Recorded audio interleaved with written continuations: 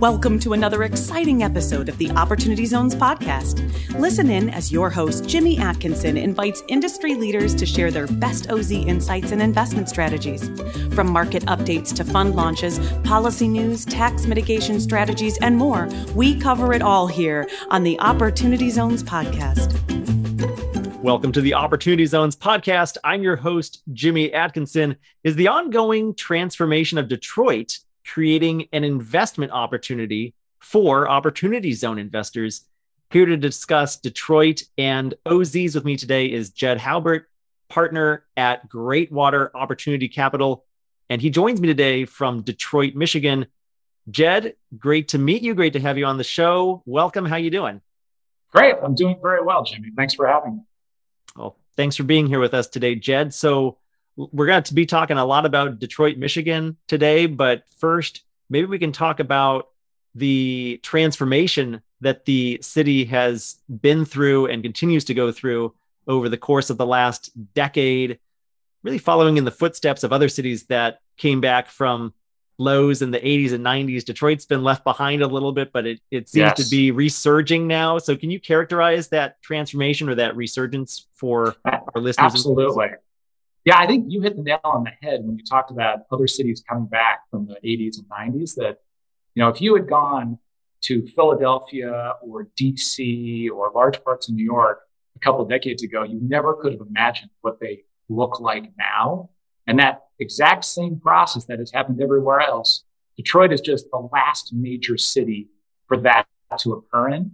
And so for people who haven't been to Detroit in 5 or 10 years, who only know the terms bankruptcy when they think about Detroit or think about the old auto industry, I really believe if they came to visit today, they would be shocked by the quality of life in Detroit, by the level of energy you feel in Detroit. Walking around downtown, there's people on the streets, there's bars and restaurants open. It feels great. It's not just downtown. There's beautiful historic neighborhoods around downtown with great old architecture that are getting renovated and filled in by young professionals and young families. So the transformation had been occurring several years prior to the bankruptcy. And then because of what the bankruptcy did, and we can talk about this in more detail, it really took off since then. And so if you haven't been to Detroit in a while and you've seen what has happened to every other city, we really characterize this as sort of the last chance to get in early in the transformation in a major American metro area. Yeah, so tell us a little bit about that bankruptcy, how that unfolded, and what have been some of the results coming from the bankruptcy. Sure. So starting just personally, I had the pleasure, I'm from Detroit originally, and I moved back in 2014 after a career on the East Coast to work for the mayor in the bankruptcy. And through several different roles, I was ultimately what's called the group executive for planning, housing, and development, really responsible for Detroit's economic development and population growth strategy. So the bankruptcy afforded us an opportunity to make sure the city departments were capable of doing what they need to be able to do.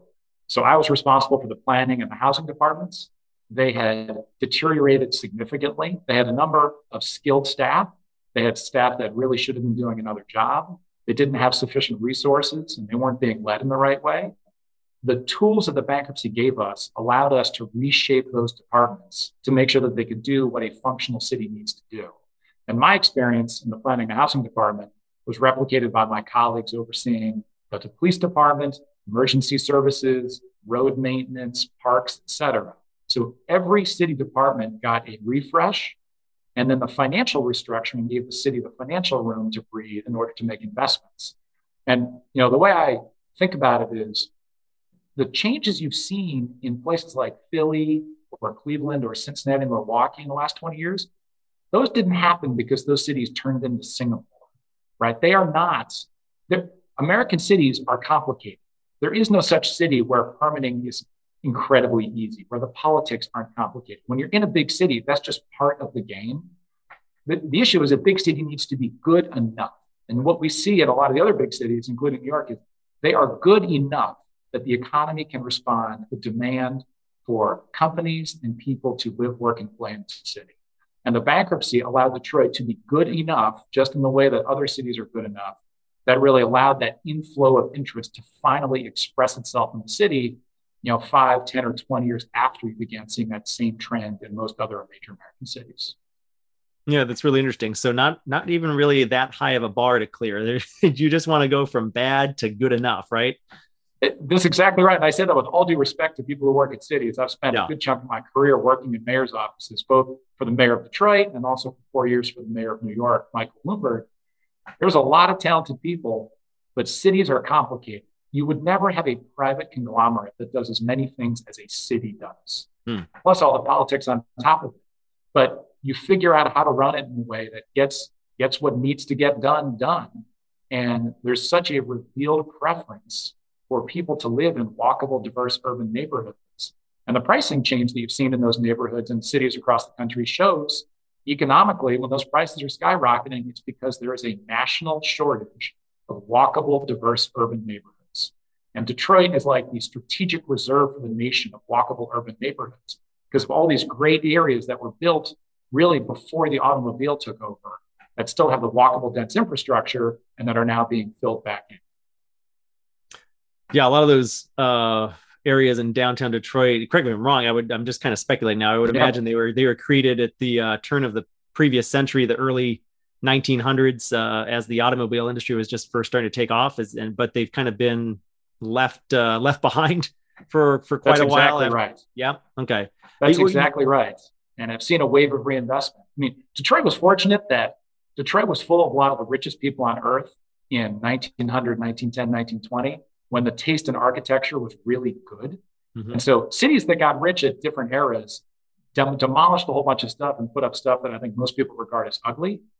The architecture that was built in Detroit, whether it's the skyscrapers, the apartment buildings, the single family homes, is really world class. And a lot of it was lost in the decline, but a lot of it was preserved. And there was life being breathed into those buildings. That is what Greatwater does.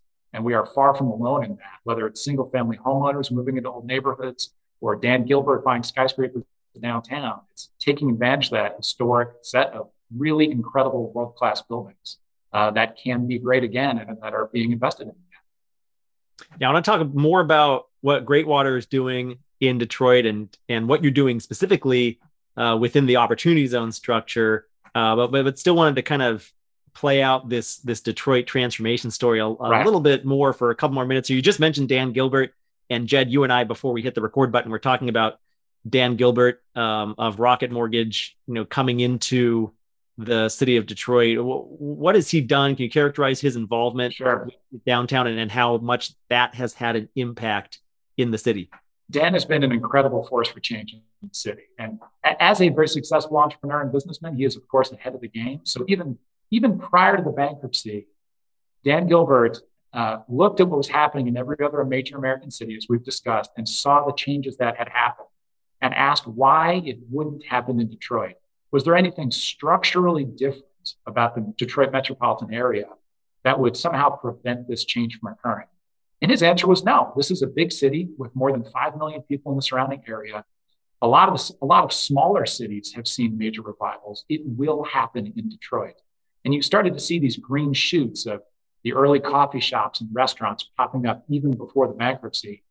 And he has made it public, even from his own hiring when he was running Quicken Loans. He was having a hard time convincing people to come work at his suburban campus because the quintessential 25-year-old out of college wanted to go work in a fun city neighborhood. So before the bankruptcy, he observed what he's termed a skyscraper sale. And he went to downtown Detroit and he bought a whole bunch of these old, beautiful buildings. And he moved a lot of team members down and he grew the company like crazy. So from moving 5,000 people down, perhaps, to having a firm of 40,000 people downtown, it made a huge difference. He was definitely not alone. He was alongside a lot of great public foundations or private foundations, I should say, like Kresge and Ralph Wilson and Ford, and other major corporate actors like Blue Cross and Blue Shield, General Motors headquartered downtown, et cetera. But the sort of extra energy he brought, the quantity of team members, and then the amount of real estate investment that he's personally done through his own real estate firm downtown has really sort of shocked the system in a good way and brought a lot of energy on top of all the other trends that were already occurring. And I'm sure he was able to do that at a fraction of the cost, a fraction of the cost that it would have been had he tried to do so in Chicago or New York or any one of those other large downtown cities that are absolutely been a little bit more popular over the past couple decades. I'm sorry, say that again. I was going to say also a fraction of the replacement cost too. I mean, Yes. relative to new buildings, he's in a lot of beautiful old buildings at a great price point. Yep. And I know that's a large part of your strategy as well. Shifting gears to opportunity zones now, actually, I want to just kind of pull up on my computer screen over here. I wanted to find out on opportunitydb.com what kind of amount of opportunity zones there are in Detroit. And we'll have a link to this in the show notes page for today, but it looks like the city of Detroit has 70 designated opportunity zones, a lot of them clustered right in that central downtown area, right across the river from Windsor, Ontario, kind of in the heart of downtown Detroit. So there's a lot of opportunity there, clearly. What so I want to touch on that in a minute, but maybe first, Jed, what lured you back to Detroit after spending some time on the East Coast? You mentioned you were working in Mayor Bloomberg's office in New York City. I think you spent a little extra time on the East Coast as well. What caused you to come back? What was the attraction? So I left. I graduated from high school in the 90s, and like the average person in Detroit at that point, I left Detroit and didn't expect to return because at that time the city was not a vibrant place to live, and the economic situation was not great. And so a lot of us moved elsewhere to the East Coast, to the West Coast, a lot to Chicago, and really built a career. So I built a career in real estate, in the public and private sector, like you said, in Mayor Bloomberg's office, and then in the Goldman Sachs Urban Investment Group as a principal investor in Goldman, at Tishman Construction as the head of strategy, and also helping them start up a principal investing firm. And every morning, living up and down the East Coast, whether it was Philly or Boston or DC or New York, I would start the morning by reading the Detroit Free Press and the Detroit News. I was obsessed with Detroit. And I lived in these neighborhoods in these cities in the late 90s and from 2000 to 2014, where you could see the transformation happening in Williamsburg or in Center City, Philadelphia, or in the 14th Street corridor of DC. And I would see what was happening in the cities where I lived, and I would read the paper and think, why would this not happen in Detroit? It's just like what we talked about with Dan Gilbert. There's nothing different. There's 5 million people in the metro area. There's tens of thousands of college grads every year from all the schools. This will happen. And when? And so I began to see these green shoots of the new restaurants and bars, the sort of classic early signs of people moving in. And then when the city declared bankruptcy, I thought, this is the moment. This is the inflection point where if the city can clean up its balance sheet and create financial breathing room, and the city can refresh its operations to be good enough, like we talked about, that will take this incipient change and supercharge it. And Detroit will be on the same path as other cities are for several decades of investment of rebuilding the urban core. So I thought, I love this city. I see incredible opportunity. I need to be a part of that. So I reached out through contacts, made contact with the mayor, and then came home in 2014 in the middle of the bankruptcy to help him restructure the city, which pretty quickly, if anyone is feeling bored in their career, municipal bankruptcy is a great way to address that. It is a masochistic undertaking, given how much needs to get done.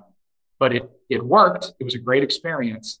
And so when I, after 4 years in the mayor's office, decided to leave, that's when I founded Greatwater with my partners, because we saw that there was so much real estate opportunity that still wasn't being tapped, that we needed to create one of the entities that was going to go figure out how to make it happen.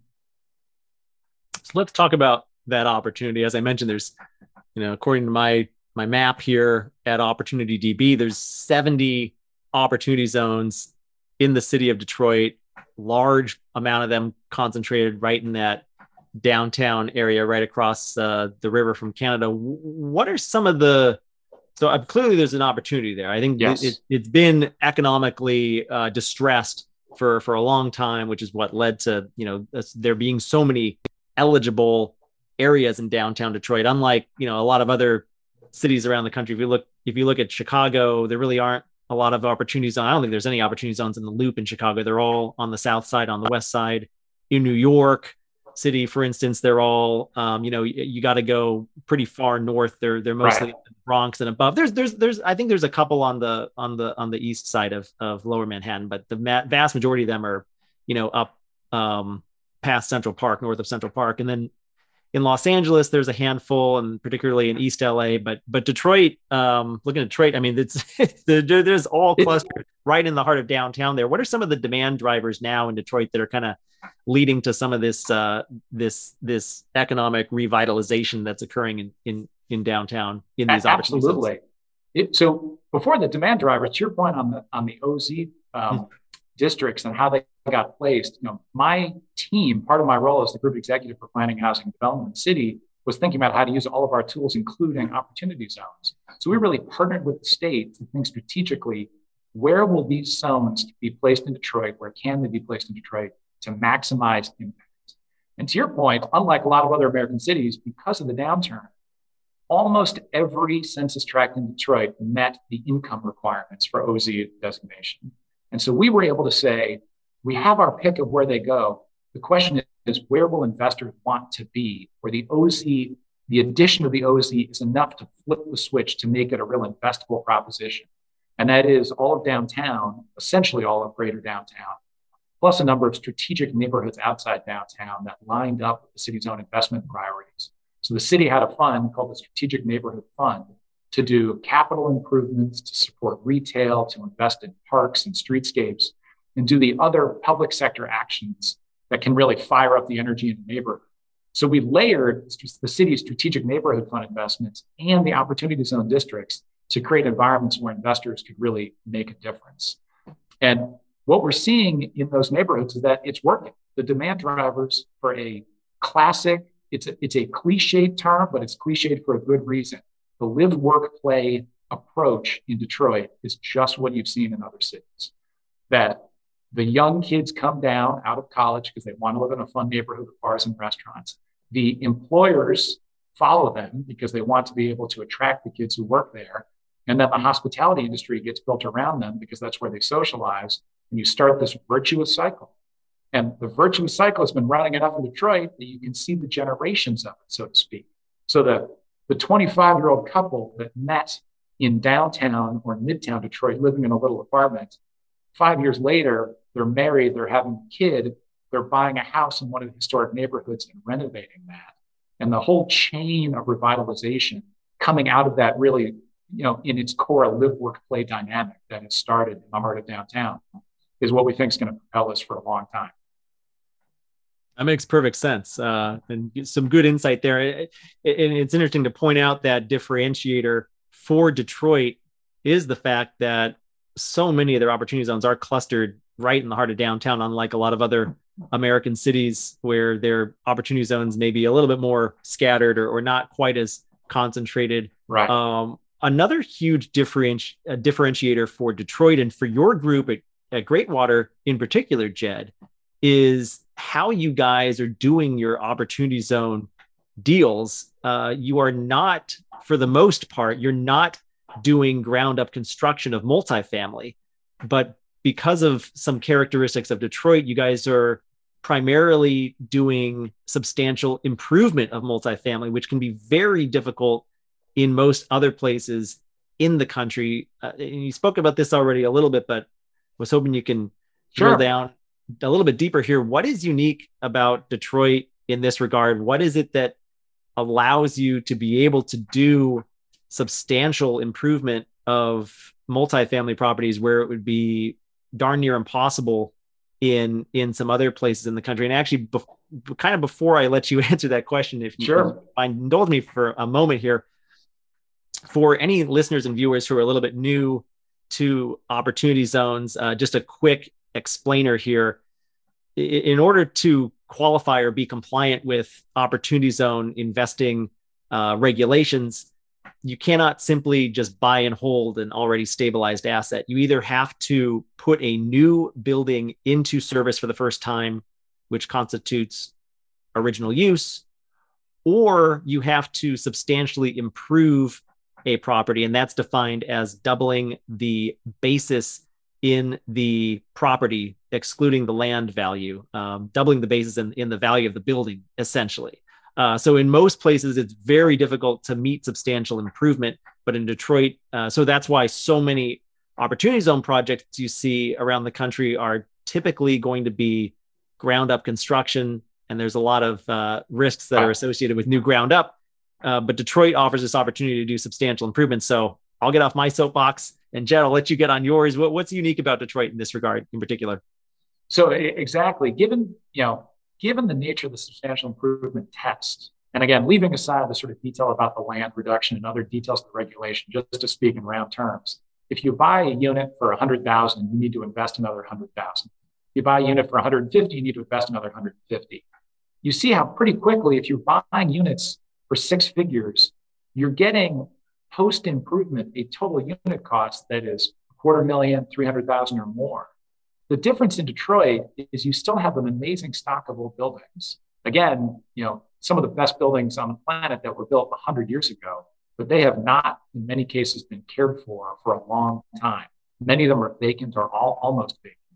And so we have bought at this point, I think we've purchased 37 buildings at this point for per unit acquisition costs that could be $40,000, $50,000, $60,000. We invest another $40,000, $50,000, $60,000, depending on the asset. And you have an all-in acquisition cost per unit of $100,000, $125,000. It obviously depends on the deal, but it works for substantial improvement because you clearly meet the test. And then you've got a great economical, what we would describe as workforce housing style unit. We are not in our renovated buildings producing luxury housing. These are old buildings. They don't have central air. We're not putting in central air. They don't have a washer dryer in every unit, and we're not putting one in. But they are well located. They have incredible bones. They have beautiful architecture. And for the classic 25-year-old moving downtown, it's an easy sell. A lot of our one beds rent for $1,200. That's an incredible deal to be living downtown. You're walking distance to all the bars and restaurants. You're walking distance to 4 major sports teams. You're walking distance to your job for those still going to the office or to other attractions like the museum and the library. And, at that price point, it's very, very compelling. And so it's a great income strategy for us in terms of the target demographic. We're able to meet the substantial improvement test and supply housing for a young workforce level renter, which are incredibly plentiful in the city. It's why all of our buildings are full and demand is very, very strong. Yeah, that's a competitive pricing for sure, especially if you're comparing it to a few other urban areas that have a lot of those same amenities, the 4 sports teams within walking distance and the restaurants and the bars. I mean, I'm thinking of Chicago, or I'm thinking of New York City, maybe being two prime competitors. And yeah, you're paying a heck of a lot more than that per month as a tenant. We were talking a little bit earlier, Jed, you and me, before we hit the record button, about a resident survey that you guys did, which gave you some really good information on your tenants. Can you talk a little bit about that resident survey and what you learned from that, and absolutely. So the principals of Greatwater at this point have bought almost 1,500 units. They're in various stages of development, but maybe 700 of them are occupied. And so we recently went out to survey the tenants to try to understand more about the customer base we're serving. And it confirmed a lot of the sort of quintessential elements of the early phase of urban revitalization, that they are on average 27 years old. They make on average $50,000 a year. These are young, up and coming professionals moving into these neighborhoods and starting their lives in the city. I think it's a great reflection on the diversity of the demand for Detroit, that the vast majority of these people do not work in automotive. 13% of the tenants we surveyed work in automotive. There is a very good mixture of people who work in media, tech, healthcare, education, hospitality, food and beverage. It's a very diverse economic base that we see in our tenants, and a very diverse origin. Less than 30% of them moved from somewhere else in the city of Detroit. More than 70% come from outside the city. And that also is pretty mixed. A lot of them from the suburbs, a lot from Michigan outside of the Detroit metro area, and a lot from other states outside of Michigan. So to us, it really showed the diversity of the demand and the economic support for the tenant base that we were talking about.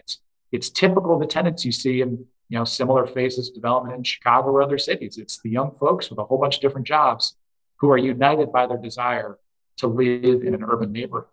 And it's not even necessarily driven by where they work, that 2/3 of our tenants commute out to the suburbs, but want to live in the city because that's that's the narrative they tell about themselves. They're city people. They want to be around the other city people in these walkable neighborhoods. And they can do so at a price that would be, almost perceived as a internet trap in other cities because it's so affordable still in many of these apartments. Sure. So we've covered a lot of ground already on this episode today, Jed. We've talked about Detroit, its transformation. We've talked about the housing stock that you're able to get. We've talked about your tenants. What about your investors? I'm curious to know, who is it that's investing with you? Who is your capital base, essentially? And also, where are their gains coming from? How much OZ equity have you raised to date? Sure. Talk a little bit about the investor side of things, if you don't mind. So in total, we've raised over $150 million of equity. More than 2/3 of that is OZ equity. So it's about $105 million OZ equity that's been raised to date. We've done this in a series of OZ funds over the last 3.5 years that Great Water has been in existence. And then the principals also did some funds prior to Great Water's formation. Those funds are both single asset and multi-asset, depends on the fund. And when we started off years ago, it was a classic sort of working the network of wealthy professionals verging into real high net worth individuals who were interested in investing in Detroit. We're very proud to say there's many investors who were in fund number 1 who are now with us in fund number 9 because they really value the relationship we've built with them and the returns that we've delivered for them from the early assets. We've also diversified the investor base. So it's not just professionals, high net worth individuals. We're up in family offices and also some real, institutional corporate partners placing institutional money in Detroit.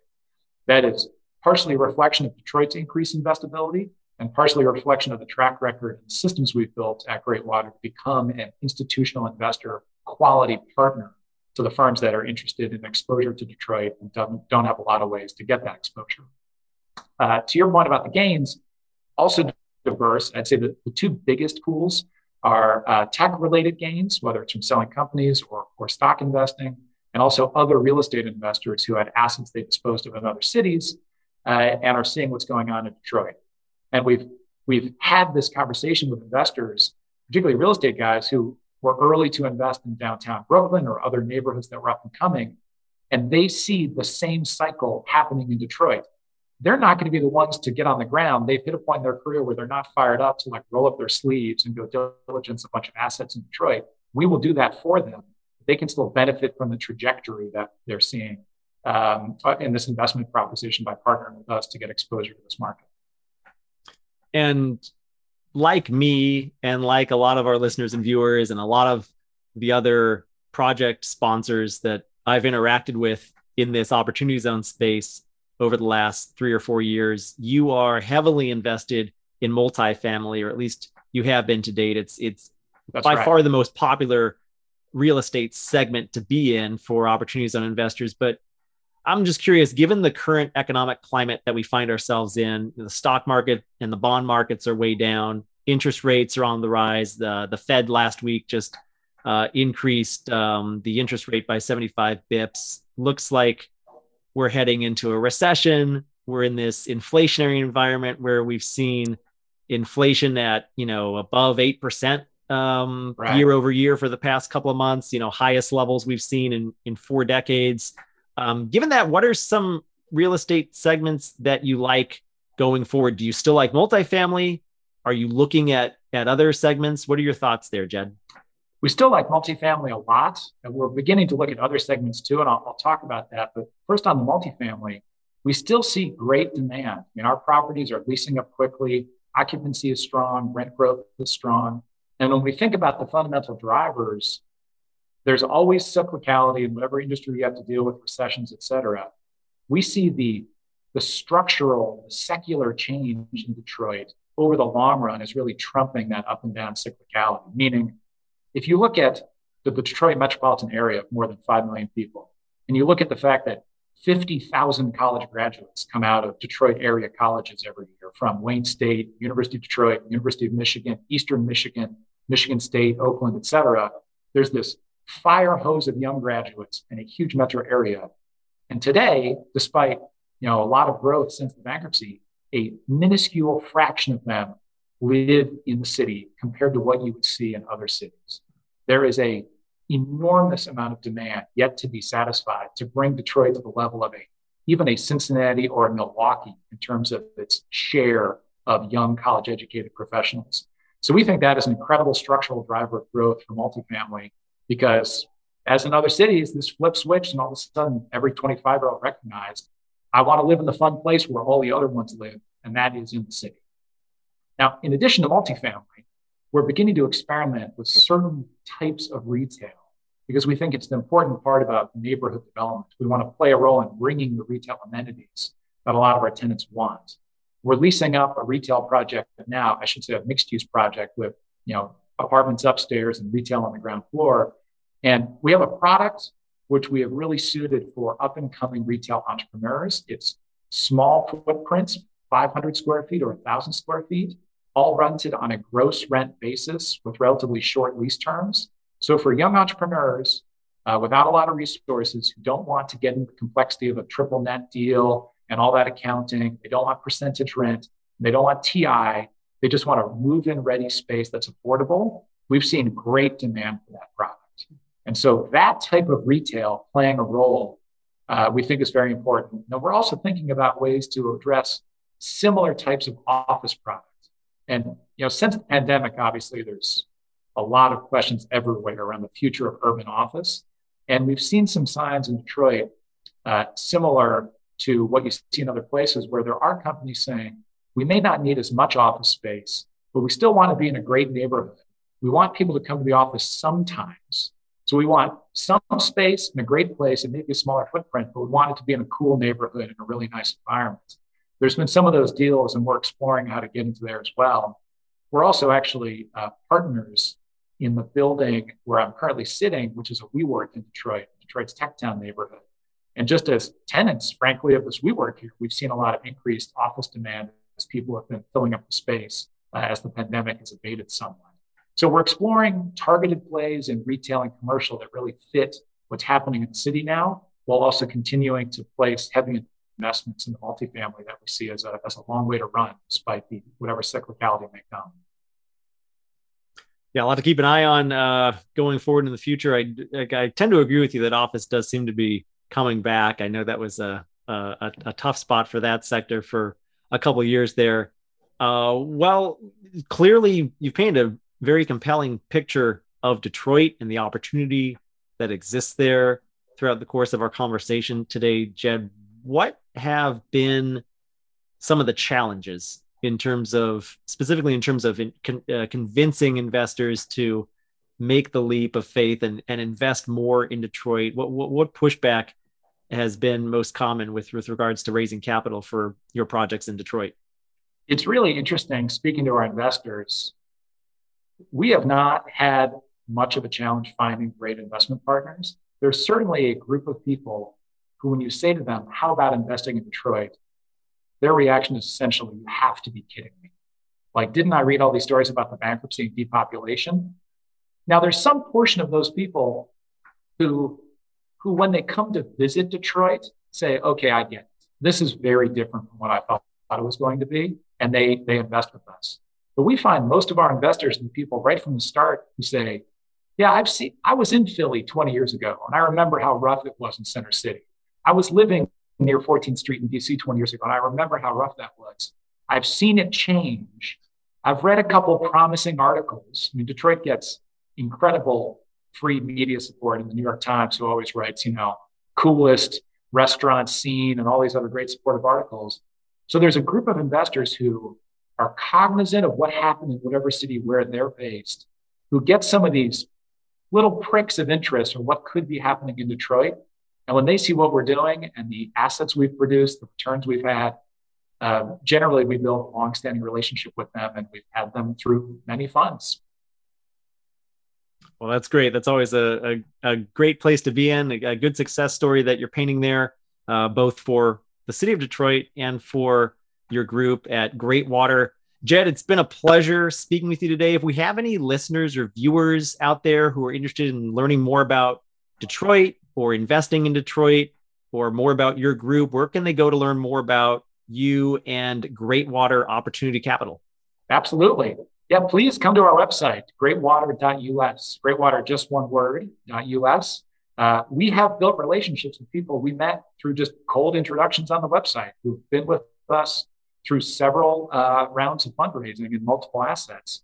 So if you're intrigued by the story of Detroit and want exposure to this market, or interested enough to come make an investor tour, please reach out to us. And we'd love to meet you.